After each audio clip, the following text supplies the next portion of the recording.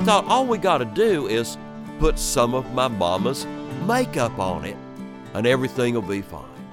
No, I tried different ways. I couldn't get close to her at all. I don't know what I expect. I guess that's what you get when you come with the Belle of the Ball. We love stories! It's time for the Apple Seed, filled with stories for you and your family. Since 2013, we've been bringing you tall tales and personal tales and fairy tales and historical tales and more. All kinds of tales from all kinds of tellers. And today on the show, you'll hear stories of firsts and lasts. You know, the first time you did something or the last time you experienced something. When you think of some of your firsts and lasts, what comes to mind? Maybe riding your first bicycle, experiencing your first kiss, maybe attending your last day of school. Reflecting on these experiences and other experiences as well is kind of the whole point of the show. We always say that we hope the stories we bring to you on the show spark memories and thoughts for you that you can share with the people you love. And if you've never really shared your stories with others, well, there's a first time for everything. You're going to hear stories today from Waddie Mitchell, David Holt, and Donald Davis. And to introduce us to the first story that we're going to hear today, I'm pleased to be joined in the studio by our producer, Jeff Simpson. Jeff, it's great to have you with me. I am excited to be here, Sam. We're going to have a frightfully good conversation here. Yes, right? Yeah. I like what you did there because we're listening to A Frightful Night by Glenda Bonin.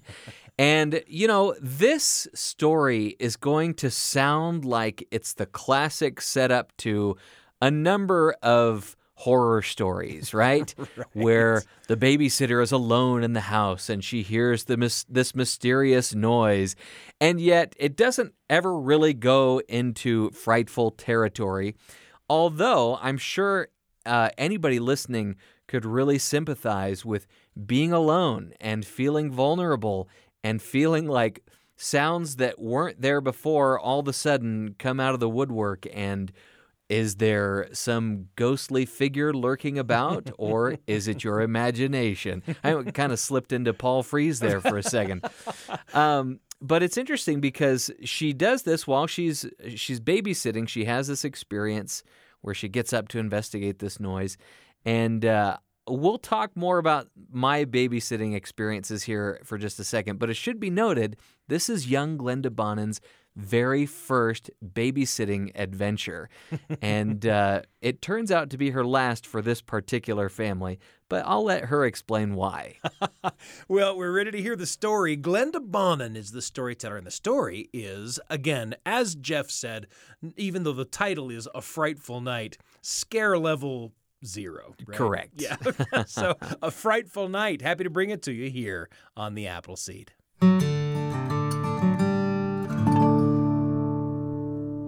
Sometimes our frightening experiences are quite unexpected.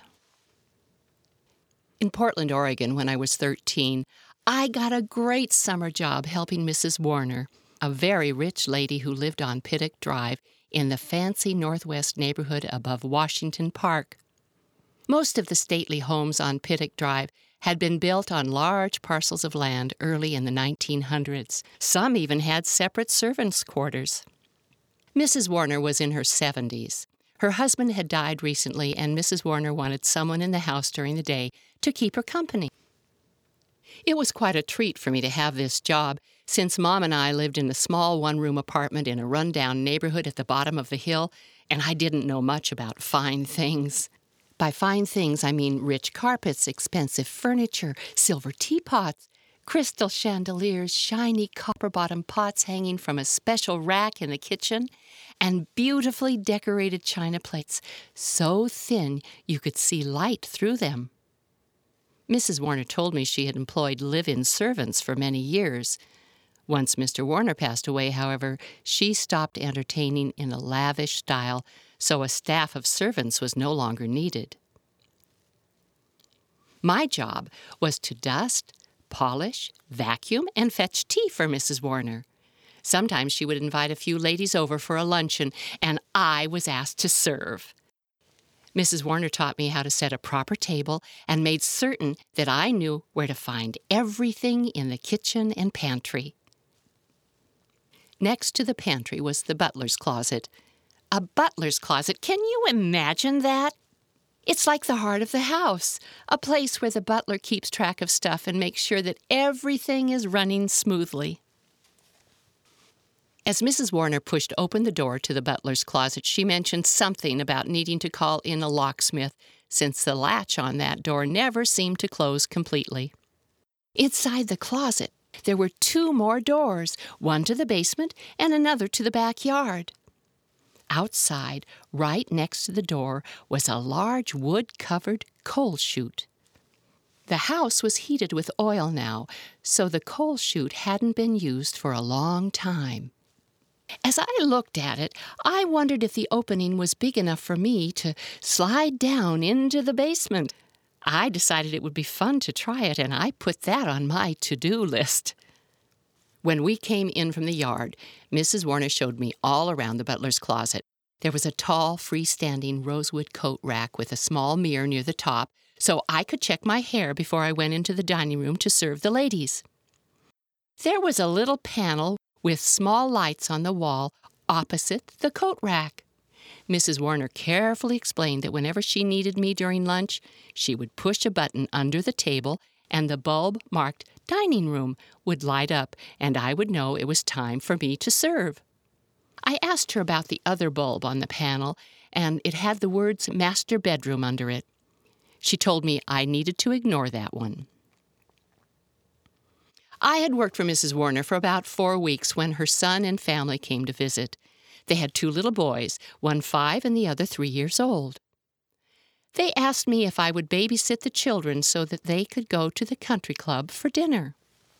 I had never been in that old house alone or at night, and I had never babysat before. So I agreed. I was excited. This was my chance to finally prove just how grown-up I was. I was certain that this job would be the start of my new career as a professional babysitter. The boys were sleeping when Mrs. Warner and her guests drove away in the rain. I brought a book to read, so I sat down on the sofa, adjusting a blanket around my legs, since the house seemed sort of chilly. Then I remembered that I hadn't checked all the doors to make certain they were locked. As I walked around the house from door to door, I noticed that the floor creaked.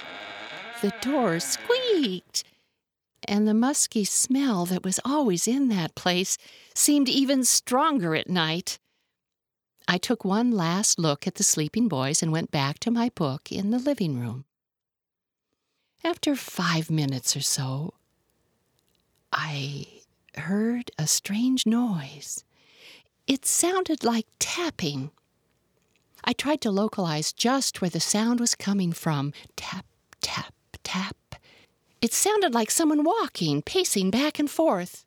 I quietly put down my book, tossed aside the blanket, and I walked toward the kitchen. The sound was like footsteps on a tile floor, and as I got nearer the kitchen, the tapping got louder. Tap, tap, tap. I was certain now that the noise was coming from the kitchen. It was dark in the area next to the door where I was standing, and there was no light in the kitchen, so I held my breath, and I pushed quietly on the door and peeked in. The kitchen was empty. I took a breath, and I heard it again. Tap, tap, tap. Oh, my eyes tracked the location of the sound.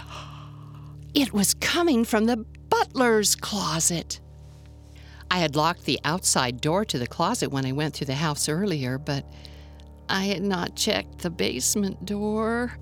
I was struck with the terrifying thought that whoever was making that pacing sound in the butler's closet must have gotten into the basement through the chute. This was not a good thing. I suddenly remembered hearing something about an escaped prisoner on the car radio when Mrs. Warner's son picked me up earlier that night. I tried to think of some way to protect myself. What if this was that prisoner and he meant to hurt the boys and me? I was frantic. This, my first babysitting job, might be my last babysitting job. I decided that as the person in charge, I had to do something. The door to the closet was ajar as usual, so I stood behind the door and I carefully peered into the dark room. I saw a tall form in the dark, and I almost fainted when 2 red glowing eyes looked my way. I really wasn't thinking when I sprang into action. I reached up and grabbed a big pan hanging from the rack near the door, and I started screaming like a maniac. Ah! I charged through the door, intent on getting the red-eyed monster before it got me. Whammo! I struck the thing between the eyes with the great big pan, and it fell to the floor with a thud. I stood above it with a pan ready to strike again if that thing showed any sign of life. Then I reached out with a shaking hand toward the light switch. Oh, to my horror, I saw another pair of red eyes staring at me from the other side of the room. I felt sick. How many of them were in the house? I had to see what the monsters looked like, and I switched on the light. I couldn't believe it. I had killed the rosewood coat rack. Pieces of broken mirror were scattered all over the floor. The remaining red eyes continued to glow from the call lights on the wall directly across from the coat rack and where it had been standing. But the noise, where was that noise coming from? I could still hear the tapping. I looked around. The tapping was coming from the steam radiator control knobs. The central radiator in the butler's closet was working for the first time that season. Mrs. Warner had probably turned the heat on before they left and forgot to tell me about it. Well, I set the coat rack upright, swept up the broken mirror, and put the dented pan back on the rack and went back to my book, grateful that the boys had slept through the entire incident. When Mrs. Warner and her guests returned from dinner and asked how everything had gone that evening, I told them everything was fine. Nothing unusual had happened. My plan was to tell Mrs. Warner about the coat rack the next time I worked for her. But she never called me again. So now you know the reason why I never became a professional babysitter. A Frightful Night, a story told for you by Glenda Bonin, a babysitting adventure, right? Yes. That is kind of terrifying, though, as a young babysitter, this idea of, oh my goodness, I cannot break anything, none of the kids can get hurt, otherwise I'll never be invited back, which is exactly what happened to Glenda Bonin, but not necessarily because she broke something, but maybe because she tried to cover it up, right? Our imaginations do a lot, don't they? Yeah. We go into a situation of responsibility like that, and we're sure a disaster is going to happen, right? we just spend all of our time just worrying that something's going to happen that the likelihood of happening is very low, right? Yeah. We're going to be fine, generally. It made me think of my first babysitting experience, though, which was not nearly as eventful as Glenda's. I remember going over to the next-door neighbors at 11 years old, being hired to babysit, thinking, aren't I a little too young to be babysitting your kids at 11 years old? But I didn't complain because I showed up and they had McDonald's. I got to put the kids down early and watch TV the rest of the night, which, as you know, with a lot of kids in your own family, fighting over who gets to watch the television is kind of a big deal. To have it all to myself was heaven. So do you remember what you watched? Oh, I'm sure it was something on Nickelodeon, maybe Snick at Night. That's right. You know, these experiences that we have where we suddenly step out from under the shadow of the way it's always done at our house, you know, and we find ourselves able to kind of run the show how we want to run the show, you know. Yeah. For some of us, babysitting is kind of that first experience. You can learn a lot about a person and their personality and leadership skills, or maybe lack thereof, by getting them to babysit. Is this person overbearing? Is this person kind of a pushover? Is this somebody that shouldn't have this much responsibility? You can learn a lot about a young person from babysitting. You know, babysitting stories, as you listen to A Frightful Night by Glenda Bonin, chances are pretty good that a babysitting story came to your mind. And we invite you to open your mouth and share those babysitting adventures with the people that you love. That kind of storytelling can make for memories that last a lifetime. There's a whole lot more coming up on the Appleseed. Jeff Simpson, thanks for being with me. Great to be here. I'm Sam Payne. You're listening to the Appleseed. We'll be back in a moment. Welcome back to the Appleseed. Here's Sam Payne. It's such a pleasure for me to be with you today on the Appleseed. We're off to a great start this hour with that story from Glenda Bonin, A Frightful Night, that you heard a moment ago, in which young Glenda survives her first night as a babysitter. Lots more stories about firsts and lasts coming up. You're going to hear a story and song about a last meal from the great storyteller and musician David Holt, and he'll be joined by another great storyteller and musician, Josh Goforth. That's going to be a lot of fun. We're going to hear also from the dean of storytelling, Donald Davis, the North Carolina storyteller, who will bring us another babysitting story, actually. All of that is coming up. But first, how about a conversation with a friend?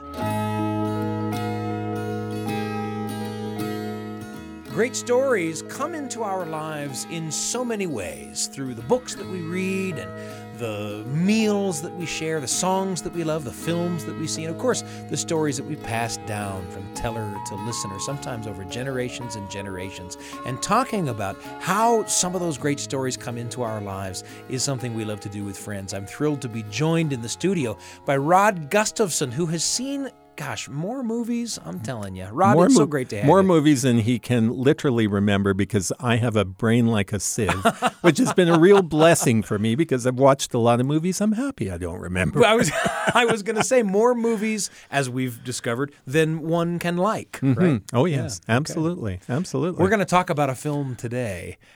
Tell us what we're going to talk about. Well, let me ask you this question first. Where were you when Neil Armstrong... Oh, man, Sam, I forgot. I'm old. You weren't even here when Neil Armstrong stepped on the moon, were you? I will tell you, the first big outer space thing that made a fan of me was when I was in elementary school, and the media center specialist, which is what we called our librarian, grabbed all of the upperclassmen in the elementary school, the 4th, 5th, and 6th graders, into the library, pushed a big cart with a television on it out in front of us, and we watched together the launch of the space shuttle. Shuttle. I was going to say, as I look at you, Sam, I'm thinking, you're a space shuttle kid. Yeah, missed it by 2 years. Sam, I go way, way back to the Saturn V and the Apollo missions. I don't remember John Glenn, so isn't that good news? All right. Well, I know where you were when Neil was on the moon. You might have been up there with him for all we know. Anyhow, I was living in that little podunk country town I always talk about, in the middle of the Canadian prairie in southern Alberta, and we could get one station, and we couldn't get it very well. And my parents had this little old black and white TV, but I remember just so clearly waiting for Neil Armstrong to come out of that capsule and take his first step on the moon, and just how incredible that was. And even in my little boy brain, because I was pretty young when this happened, I remember even trying to think to myself, how are they getting these pictures back? And in my brain, it must have meant that there was a long piece of film that was going from the moon to the Earth. It's the only way I could figure it out. Right. But so many, it was just amazing watching this happen. And even like when the first image from the moon came, it almost appeared upside down. Well, let me tell you the story. We're going to talk about a movie called The Dish. And this is an Australian movie that came out, I think, in about 2000. And it's a real nerdy movie, but at the same time, a very entertaining movie. It's got a lot of good Australian comedy to it. But what The Dish is about is it's about the satellite receiving station in another middle-of-nowhere place, Parkes, Australia. and about the technicians who were working there the night that they had the responsibility of being the downlink location, which means this is the satellite dish that's receiving the low-resolution television signal from the moon. It has to get picked up somewhere and then be distributed to the entire world, and it's happening there. And a lot of things almost made it that we didn't get to see Neil Armstrong on the moon. So this is the story of that, and it's really interesting. True story, then. True Based story, on a true story. including why it started off upside down and so many other things that were going on. It really is amazing. It's no wonder the picture looks so bad, because you had, first of all, trying to get it from the moon to the Earth, and then they had to convert the signal. So they literally were taking a picture of this television screen in Parkes, Australia, and then sending it off to different places around the Earth. And then there's little me sitting with this in the middle of nowhere with this big TV antenna on our garage roof watching this snowy picture. It's a wonder we could see anything. But when this movie came out, and I remember reviewing it, and I don't even know if it made it to theaters. If it did, it didn't make it to very many. But I remember watching this, and wow, it just brought back that memory. And it was so cool to understand some of the many, many people that were involved in helping us all have this shared human experience. Because one of the joys about Apollo 11 and Armstrong on the moon, those were back in the days where, we were butting heads with the USSR and other countries were certainly having their problems. 1969 was not an exactly peaceful time. But at that moment, when Armstrong put his foot on the ground, we were one. All of us. Whether we were Canadian, American, Russian, whatever. And just seeing all of the different links that came together with that. And as you watch this movie, you get this profound respect of what humanity is able to do and able to accomplish, even back in 1969, how many people it took to do that, and just how we all worked together to bring that together. So it's really a phenomenal movie. And again, going back to my days of talking to parents about movies, this movie is super clean except for one, what we call a sexual expletive, and a scatological term. And mums and dads, I'll let you figure out what I'm talking about. Other than those two words in this movie, if my memory serves correctly, it's pretty clear sailing. And something I think that teens especially could enjoy with their parents. Might be a little hard to find, but I'm sure you can stream it somewhere. So take a look and see if you'd like to see the film. I'm thinking, as you're talking about this, I'm thinking about some of those little behind-the-scenes stories. Are as fascinating as the large-scale stories, Oddly, I'm thinking, I went to the circus one time, and I'm watching, of course, all of the things going on in the three rings, the big acts that are happening. And off to the side, I noticed just one little guy sweeping up, really, Yes. And I watched him look up, kind of up into the scaffolding of the circus, and then sort of put his broom down and scale the scaffolding in a manner that was just as exciting as anything I was seeing in the circus, to change a light bulb up there. And then he came back down again and picked his broom up. And I thought, gosh, these behind-the-scenes stories, that keep the stories of the people who sort of keep the big show running. Exactly. Are remarkable sometimes. And we all know Neil Armstrong. But for sure. We don't know so many other people that were involved with that. So, and I was I was a space case. Let me tell you, as a kid, I loved anything to do with space, and that was super exciting. Well, The Dish is the film. It's been a pleasure to chat about it with Rod Gustafson here on the Appleseed. Rod, thanks for joining me. You're welcome.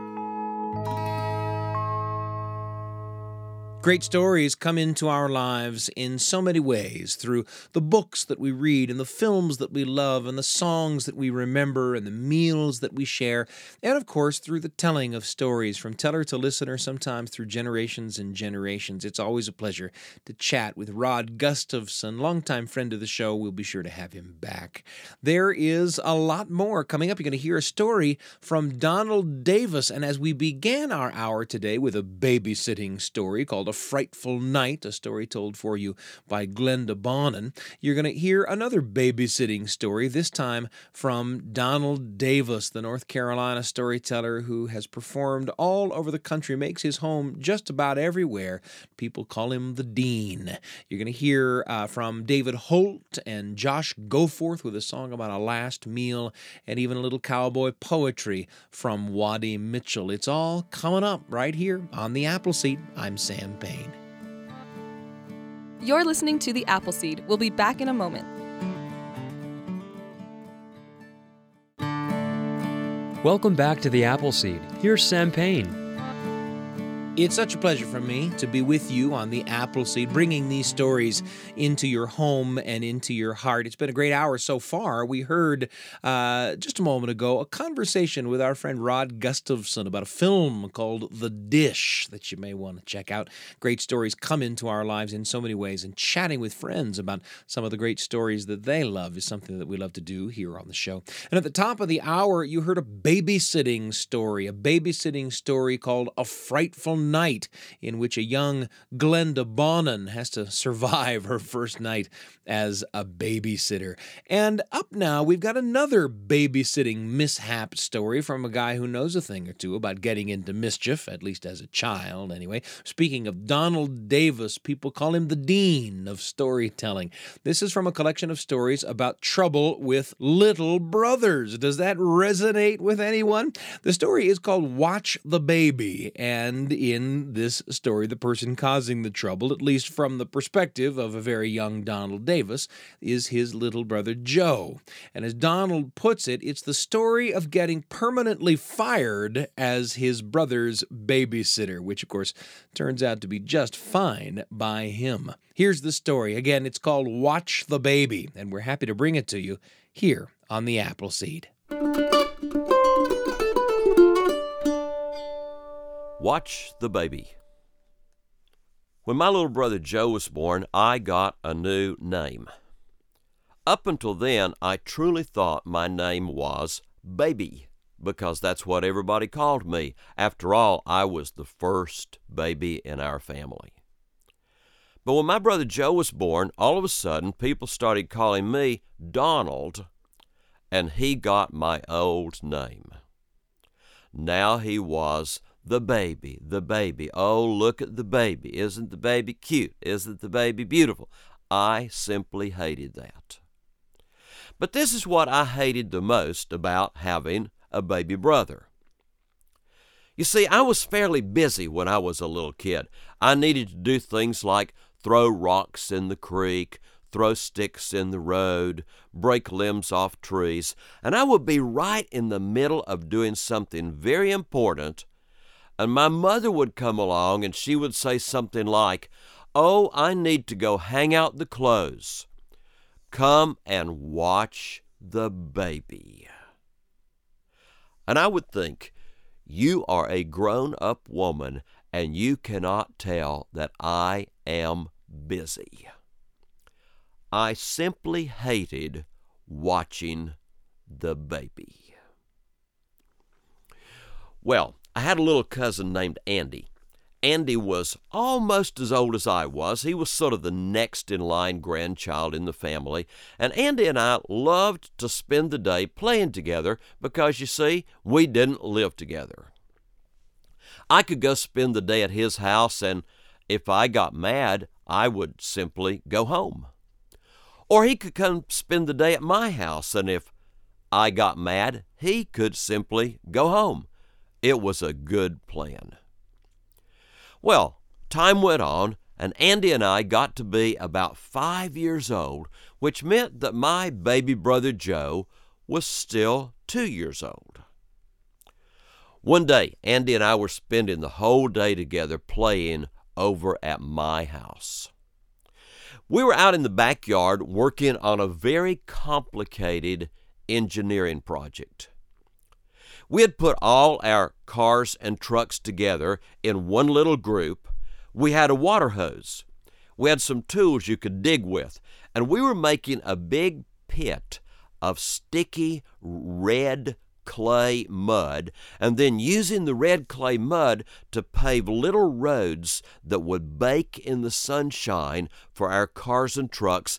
It was hard work, too, because when we first got out there was grass we had to get rid of before we could even start. We were working away, and out came my mother, walking up to us. Then she said, "Oh, boys, I need your help. I need to go out to the garden and pick some beans for our supper. You boys come in the house and watch the baby." Well, Andy looked up at my mama and he said, "We are busy." She looked down at both of us and she said, "Not anymore, you're not. Come and watch the baby." We started in the house. Now, my cousin Andy sometimes had a little smart mouth. And as we walked into the house, he looked up at my mother and he said, "Aunt Lucille, I have a question." She said, "And what's your question?" He looked straight at her and he said, "How do you get fired?" She stopped and said, "What are you talking about, get fired?" He said, "How do you get fired from watching a baby?" My mother looked at him and said, "Now you just stop thinking about that. You can't get fired. There's nobody else to do it. He is your cousin." She looked at me. "He is your brother." Now her voice was changing. "Get in this house and watch the baby." There was no choice. Well, my mother left us in the kitchen. She took her bucket and headed out to the garden to pick the beans.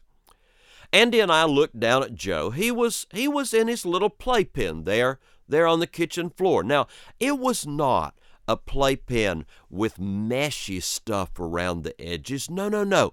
It was an old wooden playpen with wooden bars, just like a little jailhouse for babies.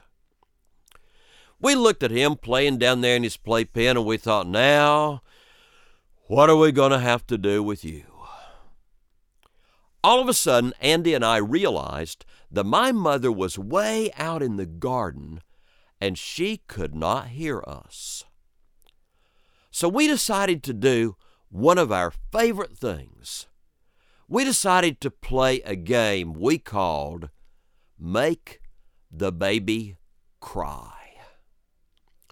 We played it with cookies. We got the cookies and we sat down in the floor with the cookies, and we looked at him trapped in his playpen, and he watched us while we ate cookies. His little arms would come out through the bars, and he would reach toward the cookies as far as he could reach, and he would cry, give me some, We would figure out exactly how long his arm was, and we would hold a cookie up till he could almost get it, and then we would eat the cookie, and he would cry every time. Well, in a little while, we ran out of cookies, so we had to play something else. We started playing another one of our favorite games. It was called Fishing for Babies. You see, my brother Joe would lose one of his little toys out of the playpen. He'd drop a little toy over the side, and he would want us to throw the toy back in the playpen so he could get it. And Andy and I would pick up the toy, but before we would throw it back, we would tie a string on the toy. That way we could hold the other end of the string, throw the toy in the playpen. Before he could get it, we could yank it back out, throw it in again, yank it back out. Fishing for babies, it was a good game. In a little while, we got tired of that. And so we looked at my little brother Joe and we said, we're not going to play with you anymore. You have toys. You just play with your toys. He started crying, No, play with me. I said, hush, just hush that whining. I know what to do. Play punching bag with your little rattle. I'll fix it for you. Now, you see, he had this little rattle. You can't get them like this anymore. They've stopped making them, maybe because of us. The little rattle was made like a little clown's head about as big as your fist, hollow on the inside, with little beans or something in there, so when you would shake it, it would go rattle, rattle, rattle, rattle, rattle. But instead of being like most rattles, it didn't have a handle on it. No. Instead of a handle, right where the clown's neck would be, there was a little spring about 6 inches long, and on the other end of the spring, a rubber suction cup so you could stick the rattle on the tray of his high chair and he could play with it. Biddle, biddle, biddle, biddle, biddle. You could stick it on the kitchen table. He could knock it all around. Rattle, rattle, rattle, rattle, rattle. And I said, I'll stick it on the cabinet and it'll be just like a punching bag. So I picked up that rattle, reached through the bars of his playpen, stuck it on the cabinet, and I said, now, play punching bag. He went over to the rattle and he went, pow, pow, pow, pow, and the rattle fell off the cabinet. And that's when I realized what I'd forgotten to do. For that suction cup to stick well, it needed to be wet. So I picked up the rattle and I just licked it all over and reached in, and all of a sudden, that's when my cousin Andy, you see, this is all really his fault. That's when my cousin Andy said, stick it on his head. And instead of sticking the suction cup on the cabinet, we stuck that rubber suction cup that I had just licked right in the center of my brother's forehead. There, that little clown stuck right out like a unicorn's horn. My little brother Joe thought it was so funny. He was jumping around with the little clown bobbing up and down right in front of his eyes. He was reaching up, batting it all back and forth. Andy and I were rolling over in the floor, crying. We were laughing so hard. This was the funniest thing we had ever seen in our lives. Well, my little brother Joe thought that that was funny for about 1 minute. And then it started to hurt, and he started crying, get it off, it hurts, get it off, oh please, get it off. Well, we tried to get it off. It wouldn't come off. We pulled, and I would hold on to Joe, and Andy would pull, and Joe's little neck would just get longer and longer, and we would swap, and we'd pull the other way. And then we got Joe to just sit down and hold the bars of the playpen and put his little chin over the top of the rail, and we both got hold of the rattle. And while he held on, we pulled, and all of a sudden the rattle went pop. And when it popped loose, right there in the center of his forehead, a great big round sucked up red circle, and it would not wash off. I thought, whoa, we're in trouble. But in just a moment, I figured out what to do about it. I thought all we got to do is put some of my mama's makeup on it, and everything will be fine. We went in the bedroom, started looking for the makeup. We couldn't find it. We went on into the bathroom, started looking for the makeup. We couldn't find it. We looked and looked and looked. We were looking in the bathroom cabinets, and all of a sudden, Andy said, let's try this. He had just picked up a full bottle of pink calamine lotion. We shook it all up, got a little piece of cotton, and we dabbed calamine lotion all over the little circle on my brother's forehead, and it covered it up. But it was not quite the same color he was. We looked at him, and Andy said, "We better put some more on." We put it solidly all the way across his forehead till his forehead was one color. Then he kind of looked like a two-tone Chevy. "Better put some more on." We kept putting it. The more we put, the more we had to keep going. By the time we had emptied the entire bottle of calamine lotion, my brother was totally pink everywhere he was not wearing a diaper. He was the same color all over. It just wasn't the color he was supposed to be. Right then, my mother got back to the house. Andy and I met her out on the porch. She said, "How's the baby?" "Just fine." "Did you watch him?" "Yes." "Do I need to go check on him?" "No." "I better go check on him." When my mother walked in the kitchen door and saw that little solid pink baby, she squealed, "He's sick." And she grabbed him up in her arms, put her hand on his forehead to see if he had a temperature, and she held her hand there just long enough that when she took it away, all that pink stuff came right off on her hand, and there was uncovered the big red circle. Oh, could my mother get mad in a hurry. "You should have heard her. What in the world have you done to my baby? You have beat him up while I was gone and tried to cover it up. Oh, I'm just absolutely as mad as I can be." I'll bet you think this story has a bad ending. I thought it did too. And then all of a sudden, I could not believe what my mother said. She was so mad. She was saying, "I am so angry at you boys. You two boys, look at me right now. I am talking to both of you. Look straight at me. Don't look the other way. Look straight at me. I am so mad. I will tell you how I am so mad. You two boys never get to watch him again." Hooray! We did it. We got fired from watching the baby.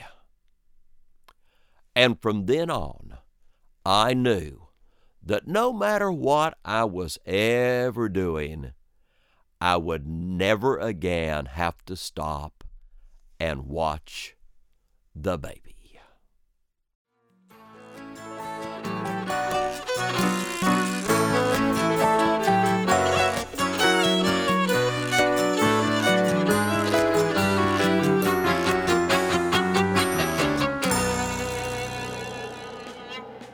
Donald Davis with Watch the Baby. Did you ever get into mischief or torture your siblings when your parents weren't around, or get tortured by them?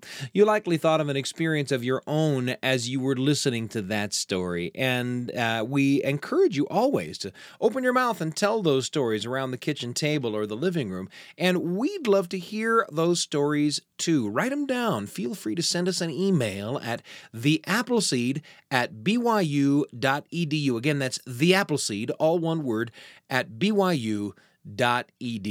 Now, so far, you've heard stories about the first and last time babysitting. How about a little something about last meals? This is a humorous song from David Holt and Josh Goforth, wonderful musicians who have played individually and together on stages around the world. David Holt, of course, the Grammy-winning storyteller and musician, and Josh Goforth matching him step for step in this song about a death row inmate who figures out a way to stay his own execution.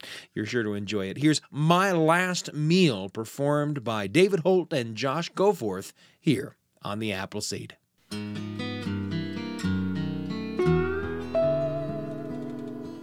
I heard the warden say,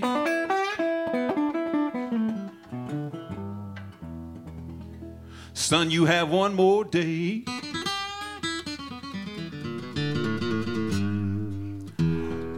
One more meal, I'm gonna carry you away. Now if we ain't got it, we'll go out and get it. 'Cause you don't have to die till we get back with it. So I said, bring me 2 dinosaur eggs over easy, fried in butter and not too greasy, cobra tooth and a tiger steak and a whole hippopotamus well baked. Now go and get my dinner, go and get my dinner. You ain't got it, go out and get it, 'cause I don't have to die till you get back with it. Bring me a cup of crocodile tears, purple watermelon and alligator ears, 2 cross-eyed, a catfish with a bowl of wavy gravy in a left-hand dish. Now go and get my dinner, go and get my dinner. You ain't got it, go out and get it, 'cause I don't have to die till you get back with it.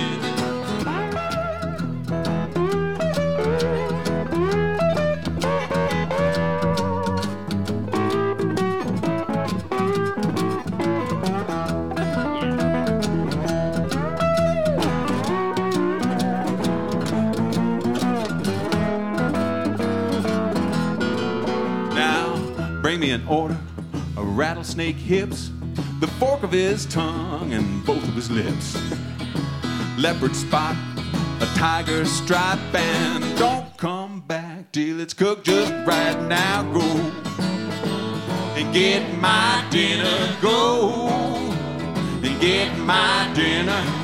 You ain't got it, go out and get it, 'cause I don't have to die till you get back with it.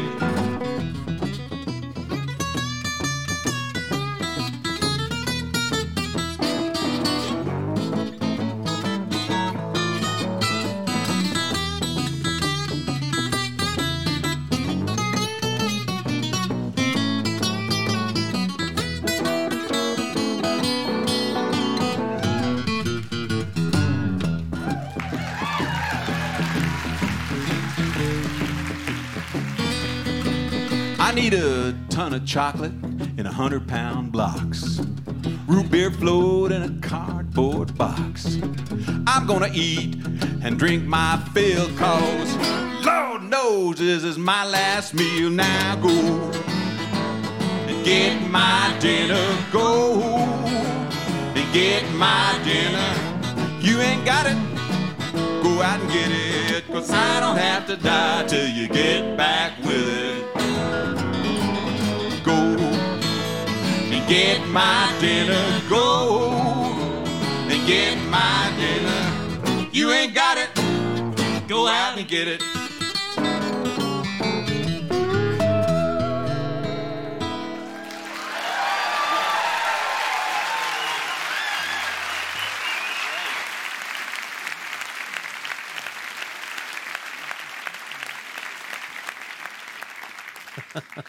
My Last Meal, performed by David Holt and Josh Goforth from a collection of tunes and tales called Cutting Loose. And to accompany that delightful song, we thought we'd bring you this little field piece put together by Sage Smiley, one of our assistant producers. Sage grabbed a microphone and took to the streets to ask the question, if you could pick your last meal, what would it be? And while the answers aren't quite as exotic as dinosaur eggs and tiger steaks, the stuff from David Holt and Josh Goforth's song, they'll likely get you thinking about what your ideal last meal might be.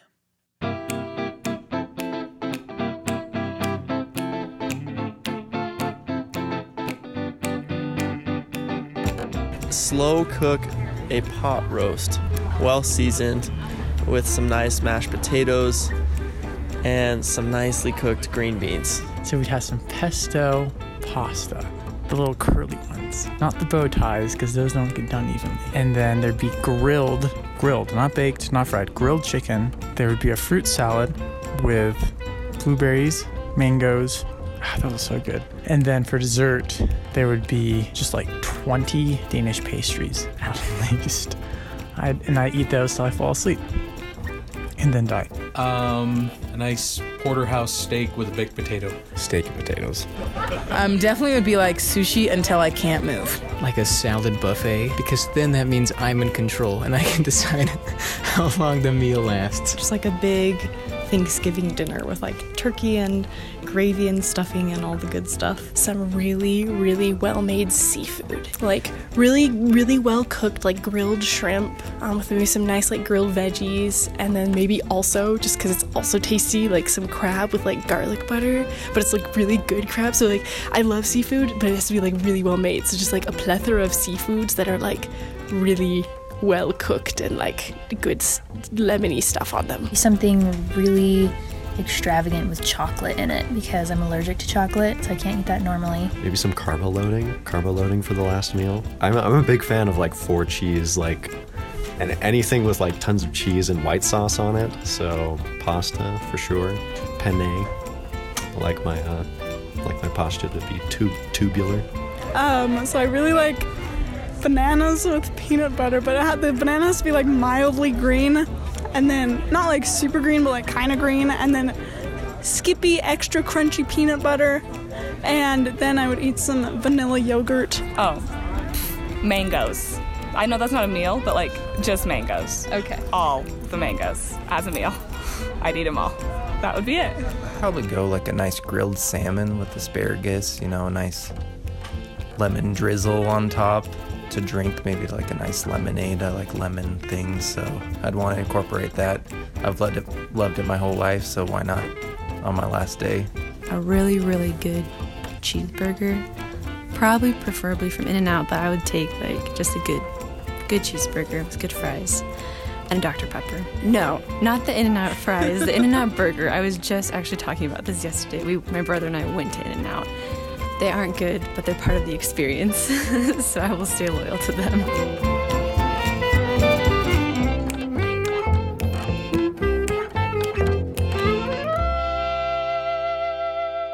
Well, if that didn't get you thinking about your ideal last meal, maybe at least it got you thinking about your ideal next meal, right?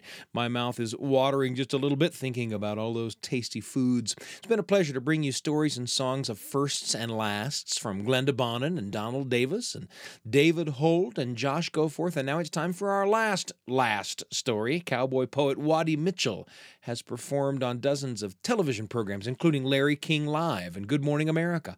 However, his 4 appearances on The Tonight Show almost never happened. The story goes that his neighbor took the first phoned invitation from The Tonight Show, drove 40 miles to deliver the message to the remotely based Waddie Mitchell, and returned with a no thanks because it was calving time and he'd never heard of Johnny Carson. Well, this is a sweet little poem about a last dance. It's called The Belle of the Ball, and it's the perfect way to wrap up today's episode of The Appleseed. Here's Waddie Mitchell. Well, I drove her all right to the shindig that night. Of course, I said it was just for the ride, but, well, it probably bought me some dances, I thought, as I walked with her proudly inside. I paid her way in, we got her hand stamped, and then I was ready to go shake a leg, but we were met by some guys with stars in their eyes before I'd hung my hat on a peg. One asked, "May I, ma'am?" She offered her hand. So I waved as they went off to dance, and though she'd gone off with him, I still thought with a grin, won't be long now till I get my chance. By the wall were some chairs, so I took a seat there, and I marveled as she two-stepped around. Her blonde hair would flow as she danced to and fro, her feet barely touching the ground. An hour slipped by.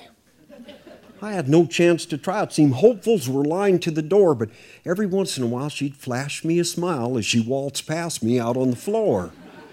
I was just going to go ask when Miss Tucker come past, all 5 foot and built somewhat round.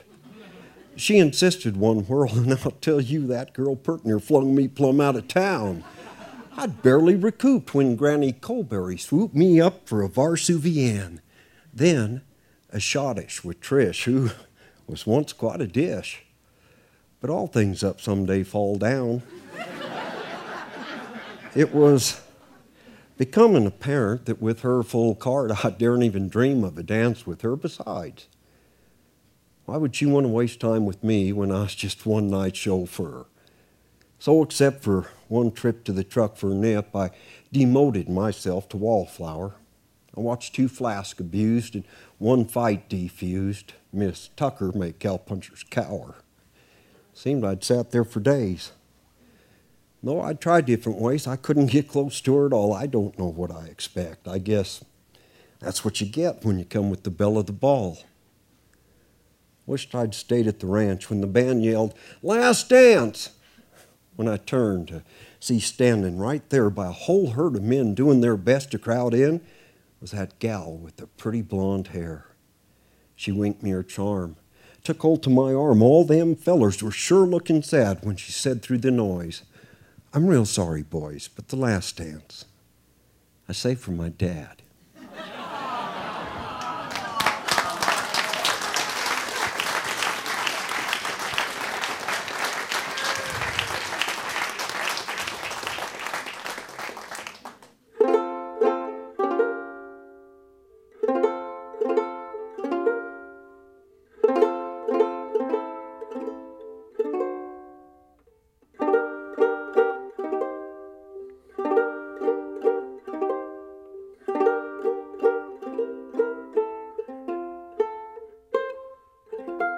Waddie Mitchell on the Appleseed with Belle of the Ball. What a pleasure to have had you with us today. Join us online. BYURadio.org/Appleseed is the place where you can find all kinds of great stuff. Or Google the Appleseed podcast for something new just about every day here on the show. Our producer is Jeff Simpson. I'm Sam Payne. Can't wait to be with you again on the Appleseed. Thanks for joining us for an hour of stories, music, and conversation made for you and your family and brought to you by the Appleseed. The show is a production of BYU Radio. We'll see you next time. Hey, it's Sam. Just one more thing before we go. There's so much produced by BYU Radio that you're sure to enjoy, including Treasure Island 2020, the swashbuckling, time-traveling pirate podcast in 10 parts. You can find it by Googling it. We'll see you next time.